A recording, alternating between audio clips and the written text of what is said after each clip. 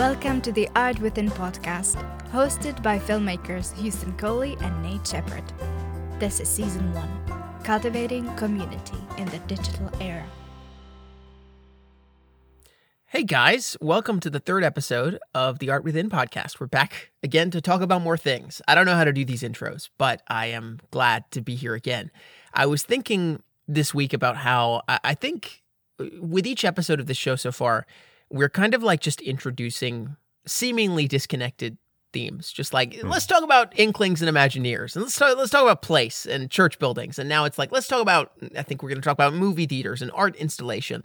And I really appreciate that variety, but I also think that I feel like, especially in this first season, we're kind of laying the building blocks for like conceptual framework for like the things that we think about with this podcast and the things that might kind of link together in the future that we'll kind of circle back to. So I've kind of enjoyed doing that, even if it might seem unrelated at the start. Hi, Nate, by the way. Hello. Hi. Good morning. Yeah, no, I think it's been fun. Again, yeah, it does feel a little scattered and all over the place. And some of that is kind of the fun of it. And you're like, I don't know, why are we talking about it? Because we're both interested in it. Yeah. But also, I think, we both live in very much the space of valuing the cultivation of community while also being digital nomads who are, building our career as independent filmmakers and media producers and all of that stuff. And so the theme of this season is cultivating community in the digital age. So we're living in the digital age. We're both very active in digital spaces while also having a really core value of building community.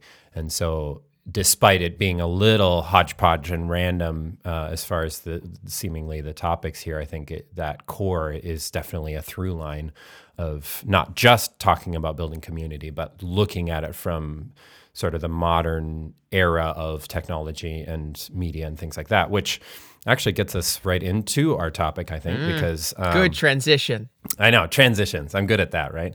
But yeah, both you and I are really interested in this topic, so I think it'll be a really fun conversation. But just talking about temporary art, art experiences or things that are designed to not last, and why that might actually be one of the most essential things for us right now.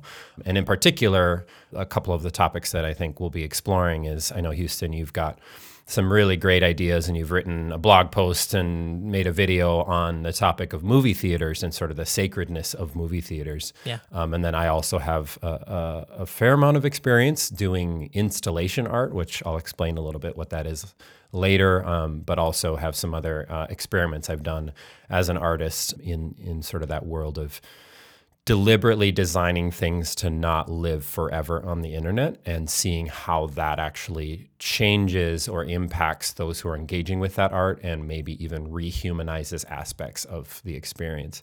But I'd love to start from just kind of, you've already got like some really well thought out and formulated ideas around the sacredness of the movie theater. So I feel like we could start there and I think it's a great, universal idea and universal experience that people can latch onto that hopefully will be a sort of front door for us in getting into this topic a little bit. So I don't know, what are your thoughts on that, and what do you have to say? What wisdom do you have to share here? Well, and I also want to share a bit of the questions that we or answers to the discussion question this week that I put out on Twitter, which ties into that movie theater thing a lot. I asked on Twitter, what's the most profound in-the-moment experience you've had with art that could only truly be experienced once, like a theater play or a concert? Have you ever performed or created something artistic that was only meant to be temporary? And I got so many responses. I think this was like the biggest question so far. And maybe part of that is because you could just say a movie experience that you've had. And so a lot of the replies were my friends and people kind of in those circles on Twitter replying with some of their most memorable theatrical experiences, the kind that couldn't be replicated, like seeing Return of the King on opening night, seeing Harry Potter and the Deathly Hallows on opening night. Some of them, this happened in New York this week, and I am so jealous. A few friends of mine have been to the live showing of Spider-Man Into the Spider-Verse with a live orchestra in New York City. And so you're watching the movie with a live orchestra, and I'm just like so jealous of that. So a few people mentioned that. So there was a lot of sort of concert stuff, memorable experiences of seeing an artist perform live in a way that could not be replicated again. There was also meaningful movie theater experiences. And then there were a few other things that stuck with me. One of them was a school project. A guy named Space Cowboy said, "Not sure if I should tag him, but my friend and former classmate went unnecessarily hard for one of our school projects and did some insane live performance art." And I said, "I want to hear more about this," in all caps. And he said, "Unfortunately, don't have any photo or video, but it was basically a very Eric Andre inspired bit. The main skit was an interview going very, very wrong, devolving into murder and stuff. The most impressive part was when he synced and timed his entire performance to a pre-recorded video in the classroom." Nice. So that's the kind of, I love to hear that kind of stuff. I love when a school project just goes insanely extra for no reason. And then one of my friends, Austin Nebbia, who is a patron of mine, he mentioned something that I've just been hearing about from a few other people, which is this experience in New York City called Sleep No More. I don't know if you've heard about this. Mm-mm. It's like an interactive theater play, like almost escape room, but you're not trying to escape. It's just like a theater play that you walk into. Like it's a massive warehouse, and there's like all these different vignettes going on with like actors and stuff, and it's never the same. And you kind of just get to walk around and pick up on conversation that's happening in these fictional vignettes and sort of piece the story together over the course of the night, even though it won't be the same the next night. So a lot of people are like huge fans of Sleep No More, and they like go, repeated times to like gain new, experiences with it and that sort of thing. So that was interesting to hear. So I think that might even play a bit into your stuff with installation art. Yeah, I mean, all that stuff lines up a lot with what I do with installation art, which, again, we'll get to that in a little bit here. But yeah. Well, and so movie theater stuff, I guess I should talk about it. If you want sort of a longer take on movie theaters from me, I just put out a video about it. It's called The Multiverse and the Sacred Ritual of Cinema, I think, something like that. I changed the title like 10 times because it was so niche and weird and obscure. But I am a massive fan of the theatrical experience. And I think the reason that I've become such a dedicated patron of it is that I think that the theatrical experience is one of the only things about a movie experience that cannot be replaced or repeated again. I think it's something that is so temporary, and I think because of that, kind of transcendent. Because, being there on opening night of a movie and seeing it with a room of people who have never seen it before is something that you're not going to be able to experience again. And it's part of why, like, Debbie, when we got married, was kind of like, she didn't grow up going to the movie theater nearly as much as I did. And she was like, "Why do you care about seeing new movies, so like close to when they came out?" And I'm like, because I'm only going to get to see it in theaters this once, unless they do some re-release 10 years from now or something, and that won't be the same thing. And I really care about getting to have that experience and not regretting that I missed out on it, But I think it's more than that. Also, I think it's the thing that I really love about movie theaters is how communal they are. I think it's a rare, and this is what I talk about in the video, a rare kind of sacred space where we all get to give our direct attention to something and be present with it in the moment. And because of that, we kind of get to share the same reality for 2 hours. Like we get to sit in the same room, stare at the same thing. We all give up control over the movie screen. So we kind of humble ourselves into almost this like act of worship. Like we're just like, I don't want to get too pagan with it, like bow down to the screen. But I think it is something of like giving up your pride and control and ego, giving up the ability to pause it and go to the bathroom, giving up the ability to fast forward, and just being present with a movie screen that is much bigger than you, with a big room of people who are all having the exact same experience as you. I think it's kind of a sacred ritual that allows us to exist in the same reality with other people again. And a key part of it is also that transientness, is the fact that it's not going to last forever, is the fact that it's a temporary experience that can't be repeated again. And so that's why you don't want to go to the bathroom mid-movie, because you want to make sure that you've seen, gotten to stick around and see it and not missed anything. And so I think that stands in stark contrast to kind of the way that we experience a lot of media now with YouTube videos and streaming services and all this kind of stuff, where we can just skip around whenever we want. And now Netflix even has the option to watch movies at 1.5 speed. And like, not only is that very much against kind of what the artist's vision would be, I think, like experiencing it the way that the artist intended it to be experienced and kind of giving them respect in that way, which I think is so necessary. I think we should respect what an artist wanted their art to be presented as and not just like watch it on our own terms at 1.5 speed.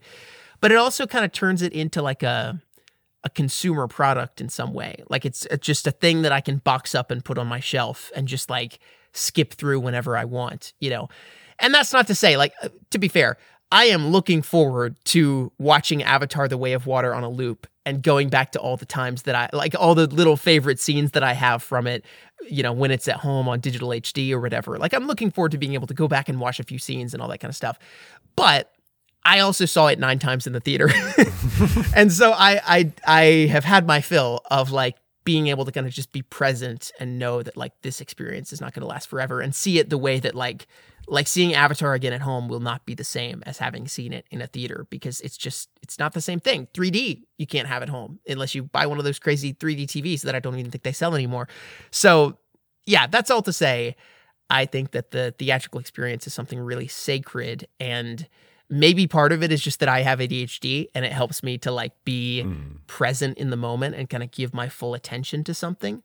But it's also something that feels incredibly communal and transcendent to me because of that. So that's just a little brief overview of my thoughts on movie theaters. Yeah, and I think there's also this aspect of certainly the movie theater experience is worth it when the film is designed for that space. Now, not all movie theaters are optimized as much as they could be, but I think there's still that principle of you're able to experience it with the as close to the fullest quality as it was designed to be experienced. And that's not just about honoring the artist's vision, but it's a better experience when you engage with it as it was intended to be experienced. A lot of people have put a lot of effort and time into designing this experience to be immersive in a way that you can capture aspects of it if you have a decent home theater system. But I think the combo of both the just technical, very carefully curated design of the media itself, while also experiencing that with a room full of people who laugh at certain parts and gasp at certain parts, and all of that together, I think, does create this kind of transcendent and unique, not replicatable experience. And I feel like we've talked about this before too, of like, you go and see, I know if you see a movie multiple times, the same movie, different audiences react differently, which is really interesting. I actually, my practical experience with this dynamic is actually in preaching. And at risk of being moderately controversial, I do think preaching is a type of performance art. And I mean that in a good way. I don't mean that in sort of a negative way, where there's just this reality of you're getting up and you are expressing ideas in a compelling and winsome way. That's quote unquote good preaching. Yeah.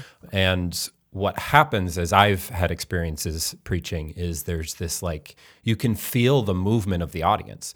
And there's almost this sense of like you are, again, I don't mean this in a bad way at all. You're playing the audience like an instrument. Like there's this sort of give and take. And I think movies are the same way as again, it's not a deliberate manipulation or like you're playing the audience in like a negative sense.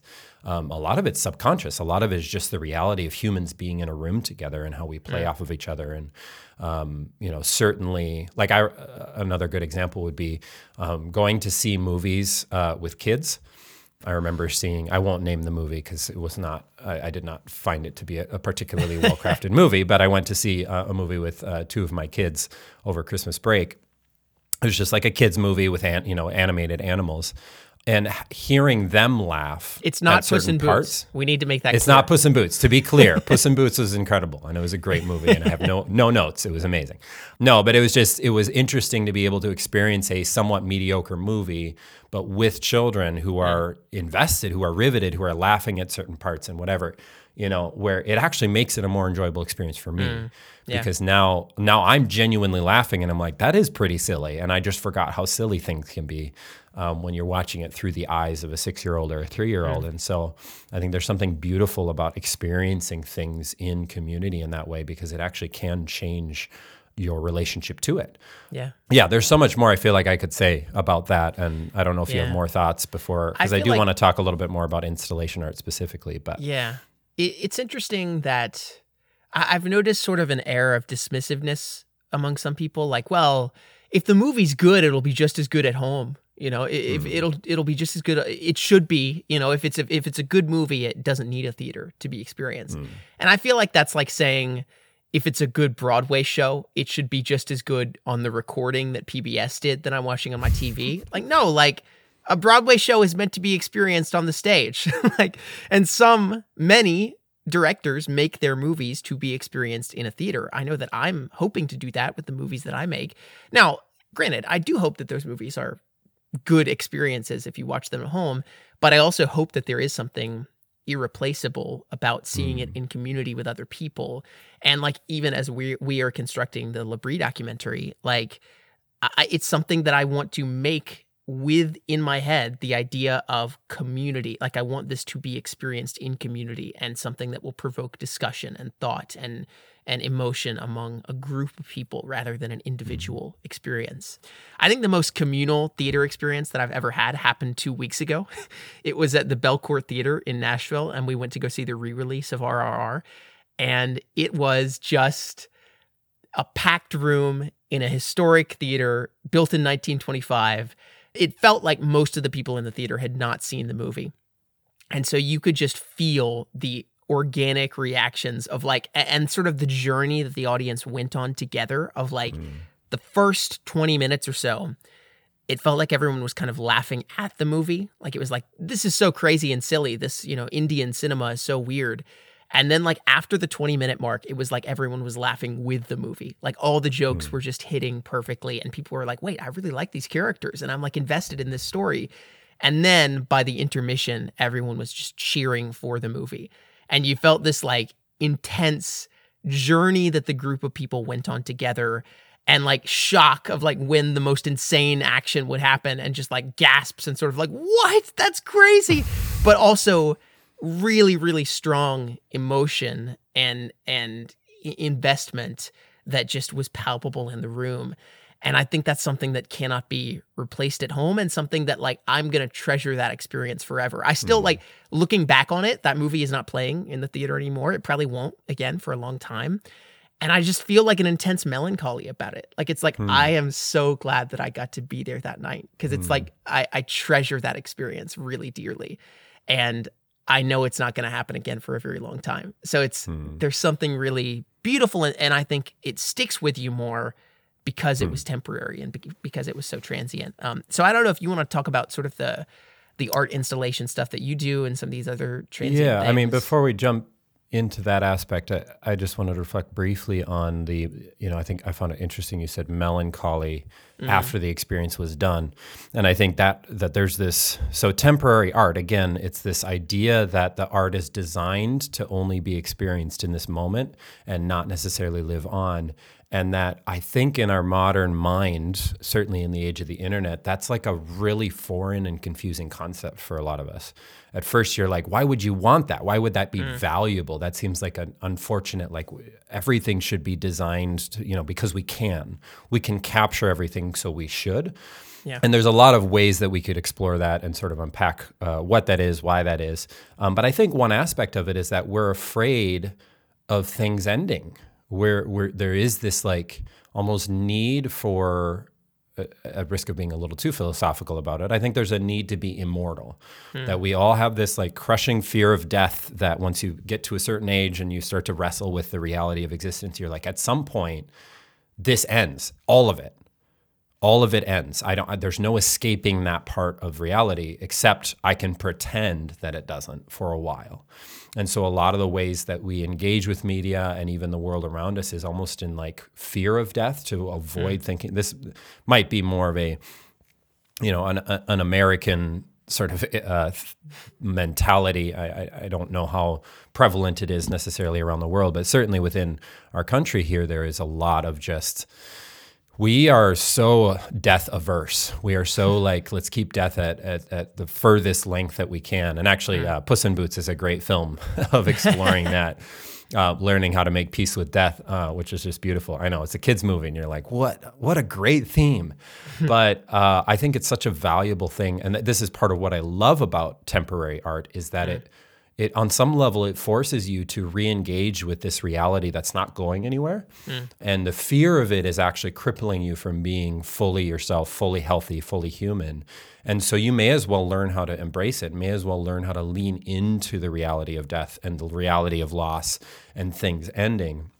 Because it's going to happen either way anyway. But there's actually something really beautiful when you like sit with the melancholy, when you allow yourself to lose and to sort of sit in the memory of something.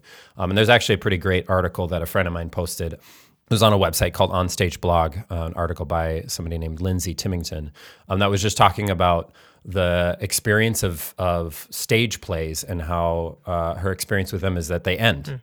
And there's this whole like almost like deep anxiety about the fact that these things end because they're such intense and incredible experiences for the people on the stage to be a part of. And so I just want to quote a few things from the article because I think it fits really well with what you were just talking about. So Lindsay says this: part of what makes theater so beautiful is the sheer presence of it.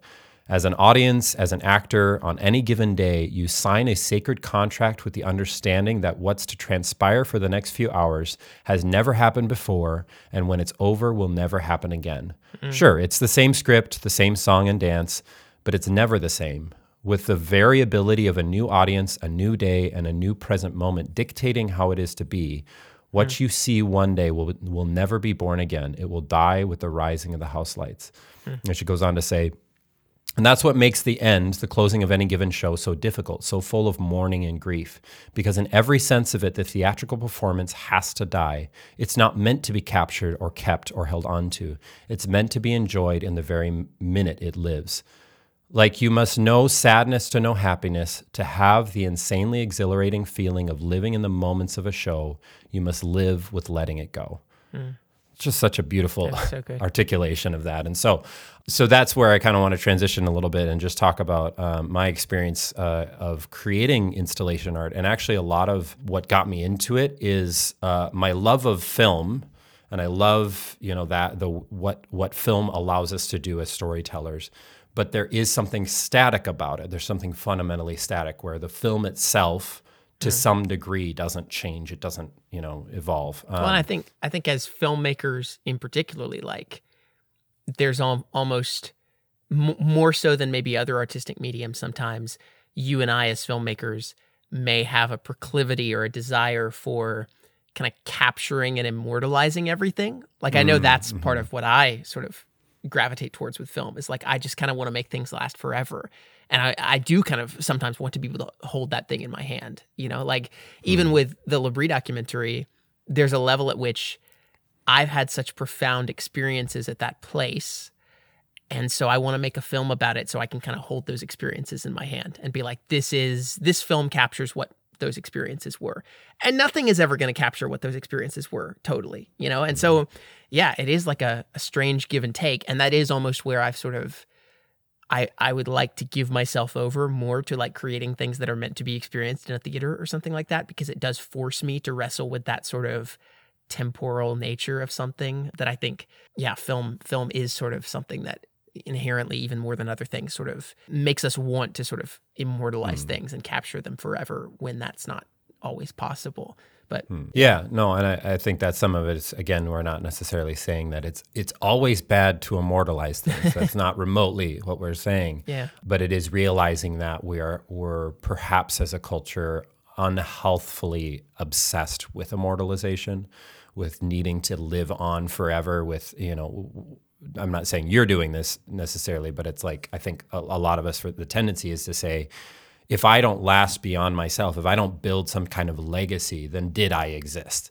And now that we can all technically, have viral fame and technically become celebrities, though very few of us will actually do so, I think it changes our relationship to things. And so then everything becomes an optimization game. Even if we're not conscious of it, there's this like, we have to make something go viral, or we measure things based on views and all that kind of stuff. And that, I think I struggle with that, but also I resist that a lot. A lot of my personality is kind of functions against that. And that's part of what got me into installation art.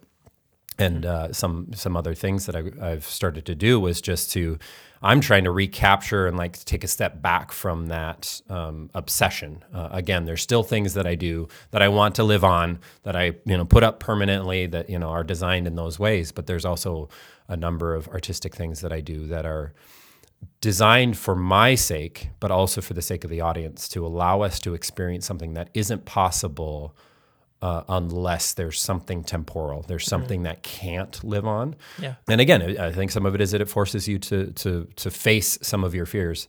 I want to explain a little bit of what I mean by installation art, and then there was actually a friend of mine who expressed some interesting thoughts regarding a piece that I did. But basically, installation art, as I understand it, it's something that I didn't really know what it was until a couple of years ago, and then I just sort of happened to fall into it based on some encouragement of some local arts friends, and then it's just stuff that I thought was really interesting.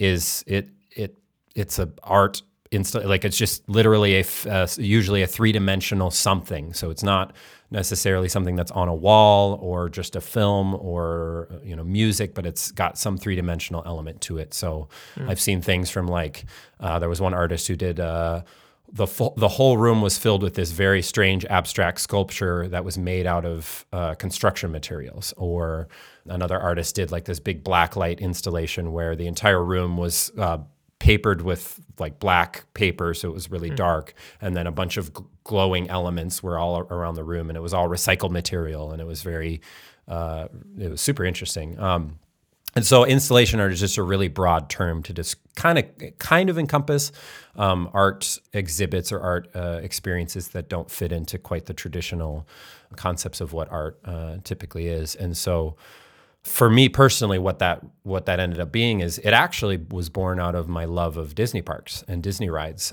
where if you've ever been to Disney and music to my ears. I know. If you listen to this podcast for long, you will learn that Houston and I love three things. We love movies, we love Labrie, and we love Disney World theme parks. And nothing else. No, I'm just kidding. Yeah, no more things than that. No more things than that. But yeah, I distinctly remember as a kid going on the Pirates of the Caribbean ride is that at Magic Kingdom in Florida? And there's this particular moment you're in this like watercraft, it's sort of like a log flume, whatever. You're sitting in this thing that's floating down kind of a lazy river with a bunch of pre-built scenes, and they use animatronic robots to be the pirates, and so there's all these moving dynamic scenes, and it's not a thrill ride in the traditional sense of G-force, loops and throwing you around the room. It's more about being immersed in an imaginary reality. And I remember going into this one room in particular where you kind of go down a slope, and then it kind of quote unquote opens up. So there's this, you suddenly have this feeling as though you are out at sea in the middle of the night, and there's this large city or structure of some kind on a cliff. And your brain is like, I know I'm not actually at sea, but they did such a good job of forced perspective and just designing the room, and there's like this extra breeze that comes, and there's all this like just sensory experience that you're like, but I might be out at sea. I don't know what's going on here, but I feel like I'm actually out on the open water. And then you are subsequently drenched with the splash of a cannonball. And I don't remember that part so much. Maybe I was sitting on the wrong side, but it was just that, to me, it captured my imagination of transforming a small space into feeling like a larger space. And so for years, I kind of was like obsessed with that idea. And then long story short, finally got into designing something akin to that. And what I do is I try to use multimedia, projections and surround sound. I've done stuff with like where I'll bring in fake, like I'll bring in Christmas trees to be pine trees. So I'll make it feel like the room is a small forest, and hide speakers in each of the trees, and then put little sound effects of different types of birds chirping in the trees. And then there's a projection against one wall that has some type of nature scene, or one I did recently was actually exploring the nature of or the relationship between nature and technology.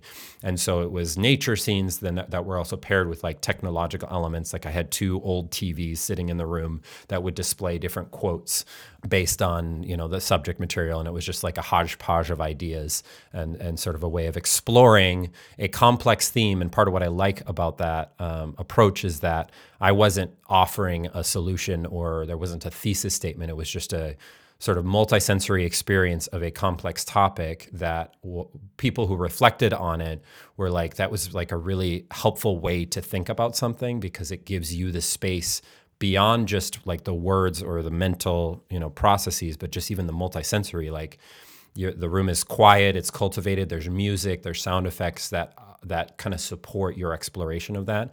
And I know there was another one that I did where I had composed this piece that was very much inspired by the soundtrack of Stranger Things. And so it was this really synthy 80s thing. And then I paired it with a cover of a Sufjan Stevens song, Mystery of Love, and just kind of did this whole, again, lights and projection. And then I was the live performer in the center of the room.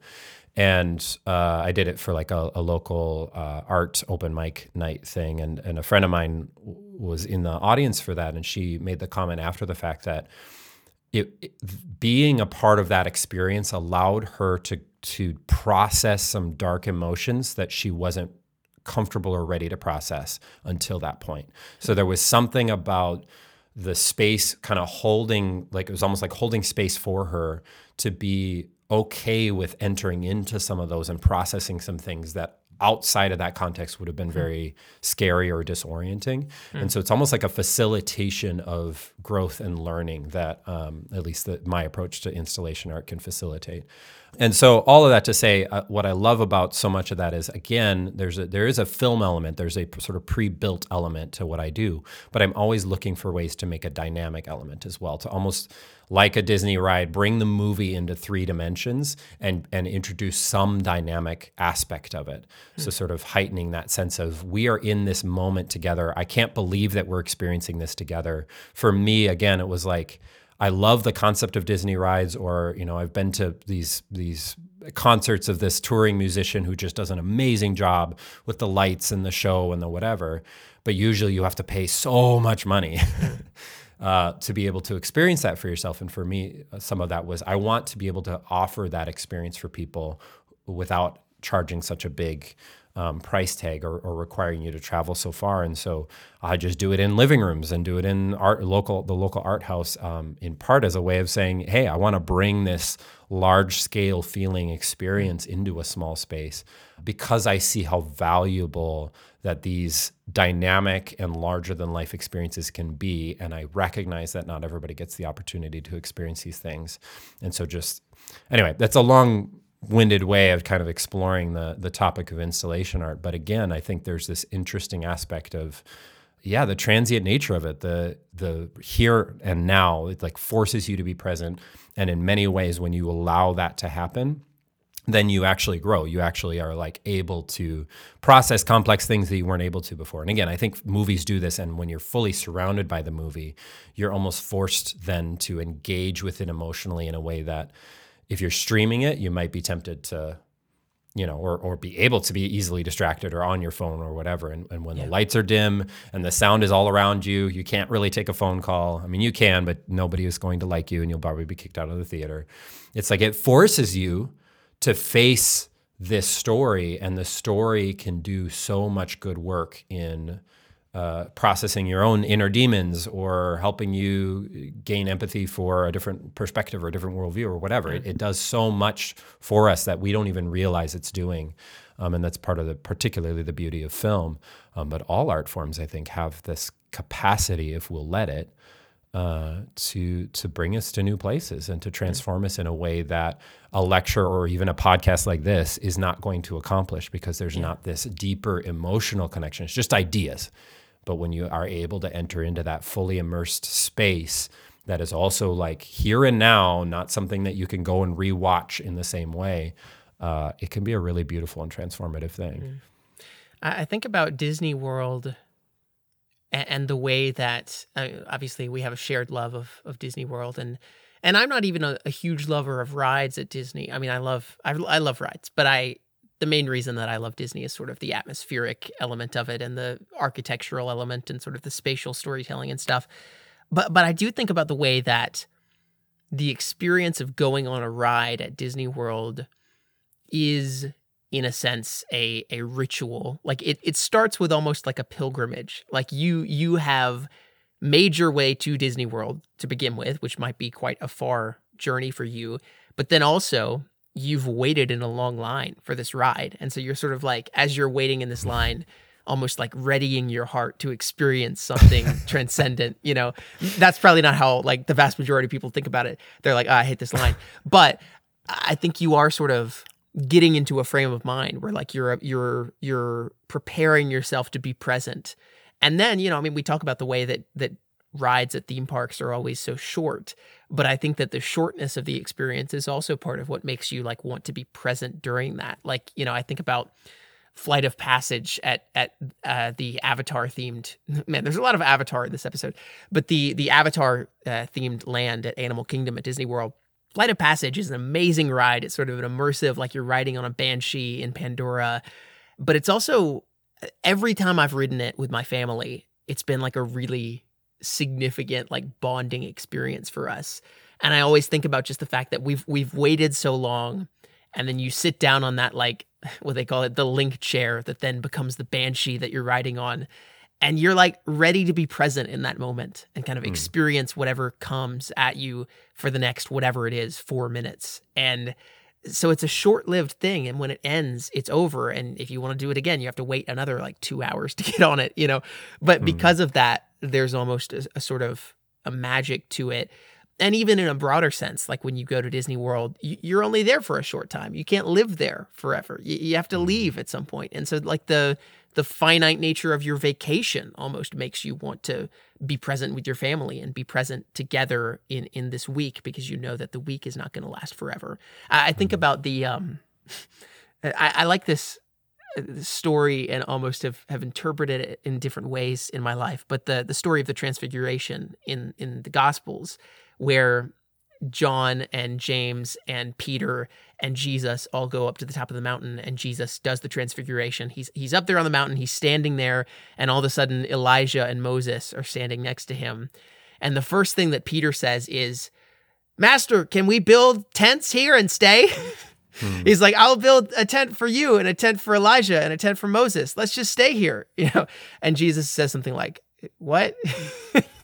He's like, what are you talking about? Let's just be present in this moment, And I always think about that as sort of an example of like, this transcendent mountaintop experience is happening, and all Peter wants to do is stay up on the mountain forever and be able to make tents so Elijah and Moses and Jesus can all live there and they can hang out.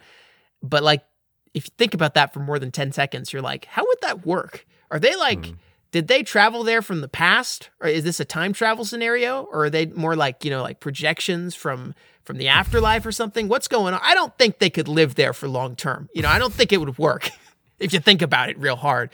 And so I think there's like a sense of like that instinct that we have, even when it sometimes is silly when you think about it for more than a second, to like make that moment last forever. But actually the meaning of it comes from the fact that it will end at some point. And that's what beckons you into a sense of presentness, I think, which is so important.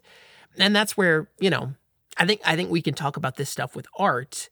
But I also think, in line with the theme of this season of cultivating community, I think transience and an acceptance of kind of finiteness and temporary experiences is really important to having a good community. Like community can only happen if you are able to sort of acknowledge that this dinner that you're happening won't happen again, and you got to be present in that moment with the other people there.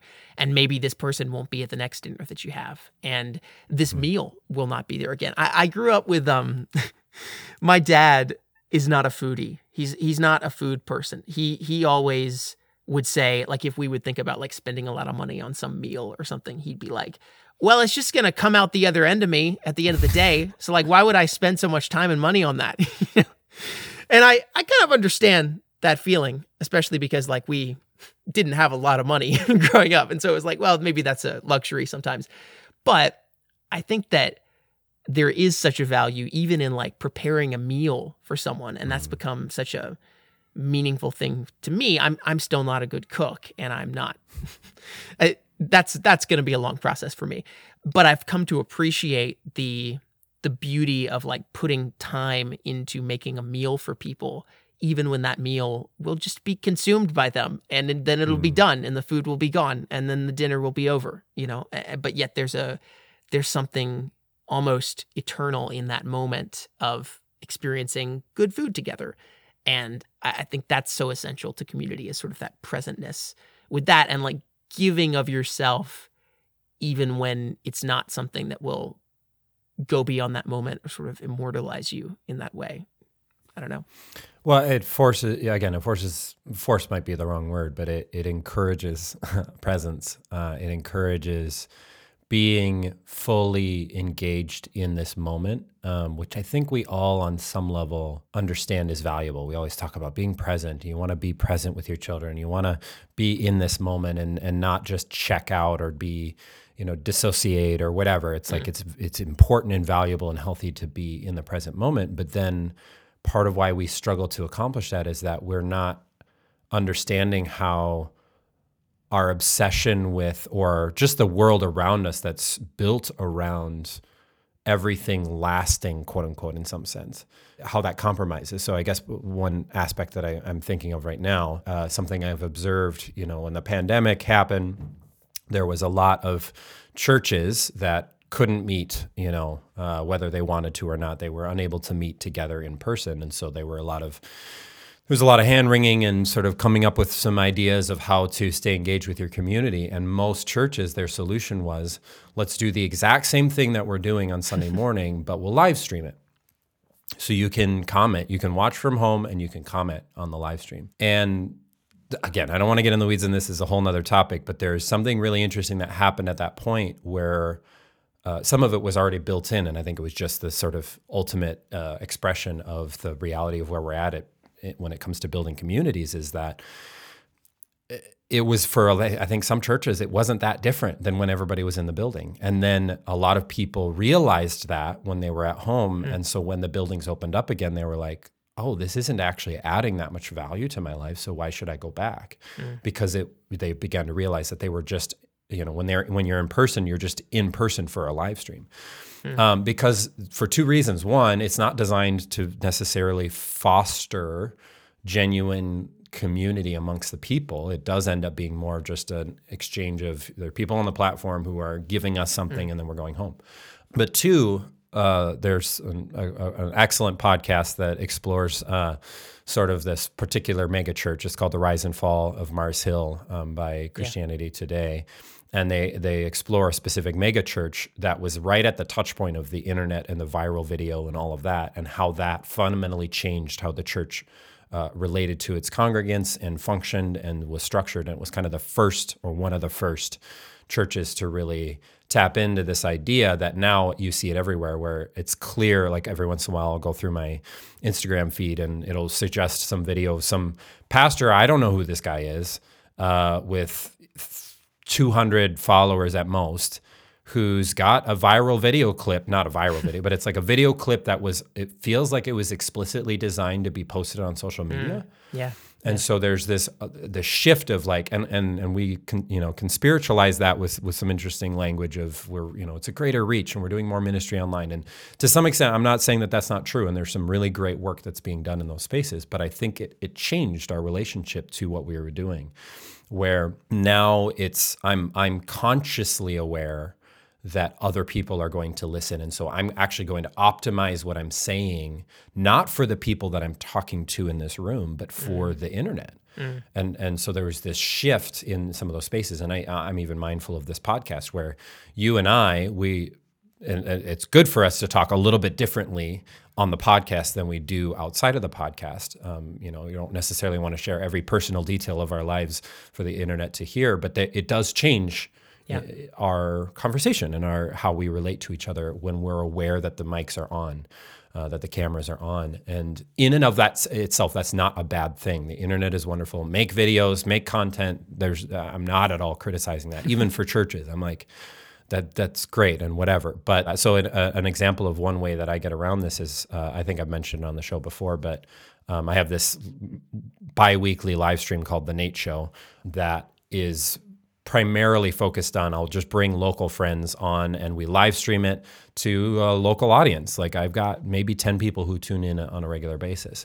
And it doesn't, I don't leave it up online for people to watch after the fact. You have to tune in at the time that it's being live streamed, and it won't live after that point. And I've gotten some people going, why would you do that? Like, why? That doesn't make sense to not optimize what you're doing in a media space for the algorithm, for a sort of viral or building a brand or getting more views. And I'm like, honestly, it makes my conversation with these people so much more rich and some of them are not comfortable on camera anyway, and so they know that it's not going to live on, and so they're a lot more comfortable, and we have just a much deeper connection with each other, but also with the people who are tuning in, even the people tuning in online, because we know them, we know who they are, and so you're like, oh, hi, Joe, it's nice to hear from you. I haven't seen you in a while, and so there's a very relational aspect to it.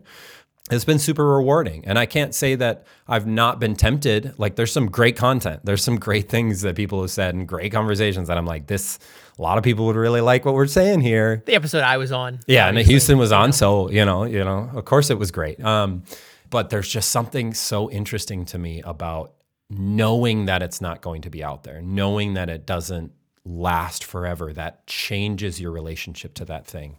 And so for me, I think it's a chance to reclaim some of those human aspects and those real-time, fully present aspects. But with something like the Nate Show, what I love about it is that it's a way of leveraging the digital space to accomplish some of these deeper human connection types of things. And is one of the few times where I'm not fully cynical about the internet, where I'm like, all right, I think I can embrace this medium, because I know Houston, you and I have talked a fair amount about, is the internet good or bad? But I think, there is wisdom in saying we can actually leverage our modern age of digital, oversaturation, but we can be really wise and thoughtful about how we cultivate that. And even this podcast and some of the comments and the engagement we've had, I'm like, it's so rich. It's so lovely. It's so not just a bunch of people yelling at each other in, 240 characters or less or whatever it is, So I think about, this might be a Bible heavy episode. Didn't intend that. But I often think about what might be one of my favorite verses in the Bible. It's definitely one of my favorite verses. It might be my favorite verse, is the ending of the book of John that says, and Jesus did many other things that are not in this book. And if all of them were written down, the world itself could not contain the amount of books that would be written. And I love that line. It's so poetic and beautiful and paints such an image of like a world filled with books. And that's still not enough to contain all the things that Jesus did. But it also always sticks out to me as an example of something that, even though we have these records that sort of immortalize Jesus's life and teachings, there is also so much of it that was totally transient and is lost to history. And I think he was okay with that. There are so many probably miracles that he did, parables that he told, art that he created in telling these parables that we don't even know about and that were not recorded and that were just for those few people in the moment hearing those teachings. And, if the Son of God can operate that way, then I think, A, I can too, but also B, pastors should too, and there's a sense of sort of, like not needing to maximize reach, maximize impact, because I don't think Jesus was doing that. I think he was interested in telling stories for the people who were sitting around the table with him. And that's hard. And part of me is struck by the way that as we're talking about all of these things, I don't live all of this out all the time. We can talk about sort of these high-minded ideals of, not trying to live forever and trying to be fully present and all this kind of stuff. And I don't always do that. There is a huge part of my brain that wants a legacy and wants to reach as many people as possible and wants my art to be something that preserves things for infinity. And again, I don't think we're saying that that's always bad. Like there is a part of me that even with our Labrie documentary, I'm really glad that it is creating like a time capsule of this particular summer that has been captured on film. And even like some of the older residents of Gretum around Labrie that we interviewed, who were some of the first students 50 years ago, they're not going to be around forever. And so I'm really glad that we have captured some interviews with them that will be able to be experienced by people in the future and kind of hear the things that they had to say. I think that's beautiful. And I always value that. But there is this element of sort of presentness and transience that is lovely and that I don't even fully live out. And so I think, yeah, that's just something where I always want to be able to acknowledge that with these episodes that we do, that like we are talking about things that we are still coming to terms with and we are still trying to figure out how to live out in our lives. I think you're doing it in a beautiful way with stuff like The Nate Show. Like that's something that I'm not even bold enough to do. Like to spend a significant portion of my week, you know, creating a show every Tuesday night that is only experienced by the people who tune in that moment and then delete it afterward. I don't have the energy or the wherewithal or the like sense of humility and sort of giving up, you know, to do that, like giving up sort of my pride or giving up the control. But I think it's beautiful. And to be clear, I don't actually technically delete them. I do keep the files for posterity, and we'll sometimes share them with friends who express interest, you know, weren't able to see it. And so I'm not a monster. I think, again, this is just one of those things that I stumbled onto that I think has been really healthy for me. And for whatever reason, there is just some part of my brain and my artistic process that actually really likes putting a lot of effort into something that doesn't last. You know, like that art installation I was telling you about earlier with the pine trees and the projections. I'm like, it takes me about 2 weeks to set up, and it's for an art festival that we have in town here. And so there's 2 days that you get to experience it, and then I take it down. And it's there's definitely some practical considerations that I don't like to repeat of like, I can't be donating, like I'm not making money off of this. And so you have to do it for the love of it. And a lot of it is I love the tech and I love exploring what can I do and how can I do it. But there's just something strangely satisfying about, for me at least, about putting something together that it's like, yeah, you actually had to be there. And for me, I don't want it ever to be like a gatekeeping, like, oh, you had to be there and it's a special whatever. But again, I think there's something really beautiful and special. I think about it with like even, you know, when my kids make me something, or there's this like personalness to it of, I put all this time and effort into making you something, making something that I know you as my friend or as my child or parent or whatever, I know that you would like. And so it doesn't matter how long it took me. It's an expression same thing with a meal. Love. Yeah, exactly. I think meals is, we could talk for a whole podcast about sort of the installation art of food, you know, that's a great and in many ways lost art of presence and cultivation of some of these values. I don't know if you have more thoughts or if there's anything else we need to cover in this already expansive episode, but yeah, I'm going to have to trim this down a bit because this has been our longest episode so far, but I think it's such a worthy topic to talk about. Yeah, thank you guys so much for being here. I am just so excited every week to be able to record a new episode and to be able to ask the discussion questions that we ask on Substack and on my Twitter and stuff like that. If you'd like to engage with the show, which we love, you can send in an audio message to us, which we will then play on the show if we like it. We've thus far we've only received a couple, so like, you know, if you send in one, there's not much competition. So you can go to speakpipe.com/artwithinpod and you can just record a quick audio, send it to us without even making an account or anything. There's also the Substack where you can engage with the discussion threads. That's artwithin.substack.com. And then our individual social media where we often put out the discussion questions as well. Thanks for being here, guys. We are glad to have you here and glad to have you part of this conversation. Looking forward to next week. Yeah, and if you do have any thoughts, comments, questions regarding what we've talked about today, please do reach out to us. And again, we love to engage with all of that and to fill out our own understanding of some of these things. So find us on any of those links and websites and social medias and let us know what you're thinking. Yeah. So thanks for tuning in with us, and we'll hear you next week. See ya.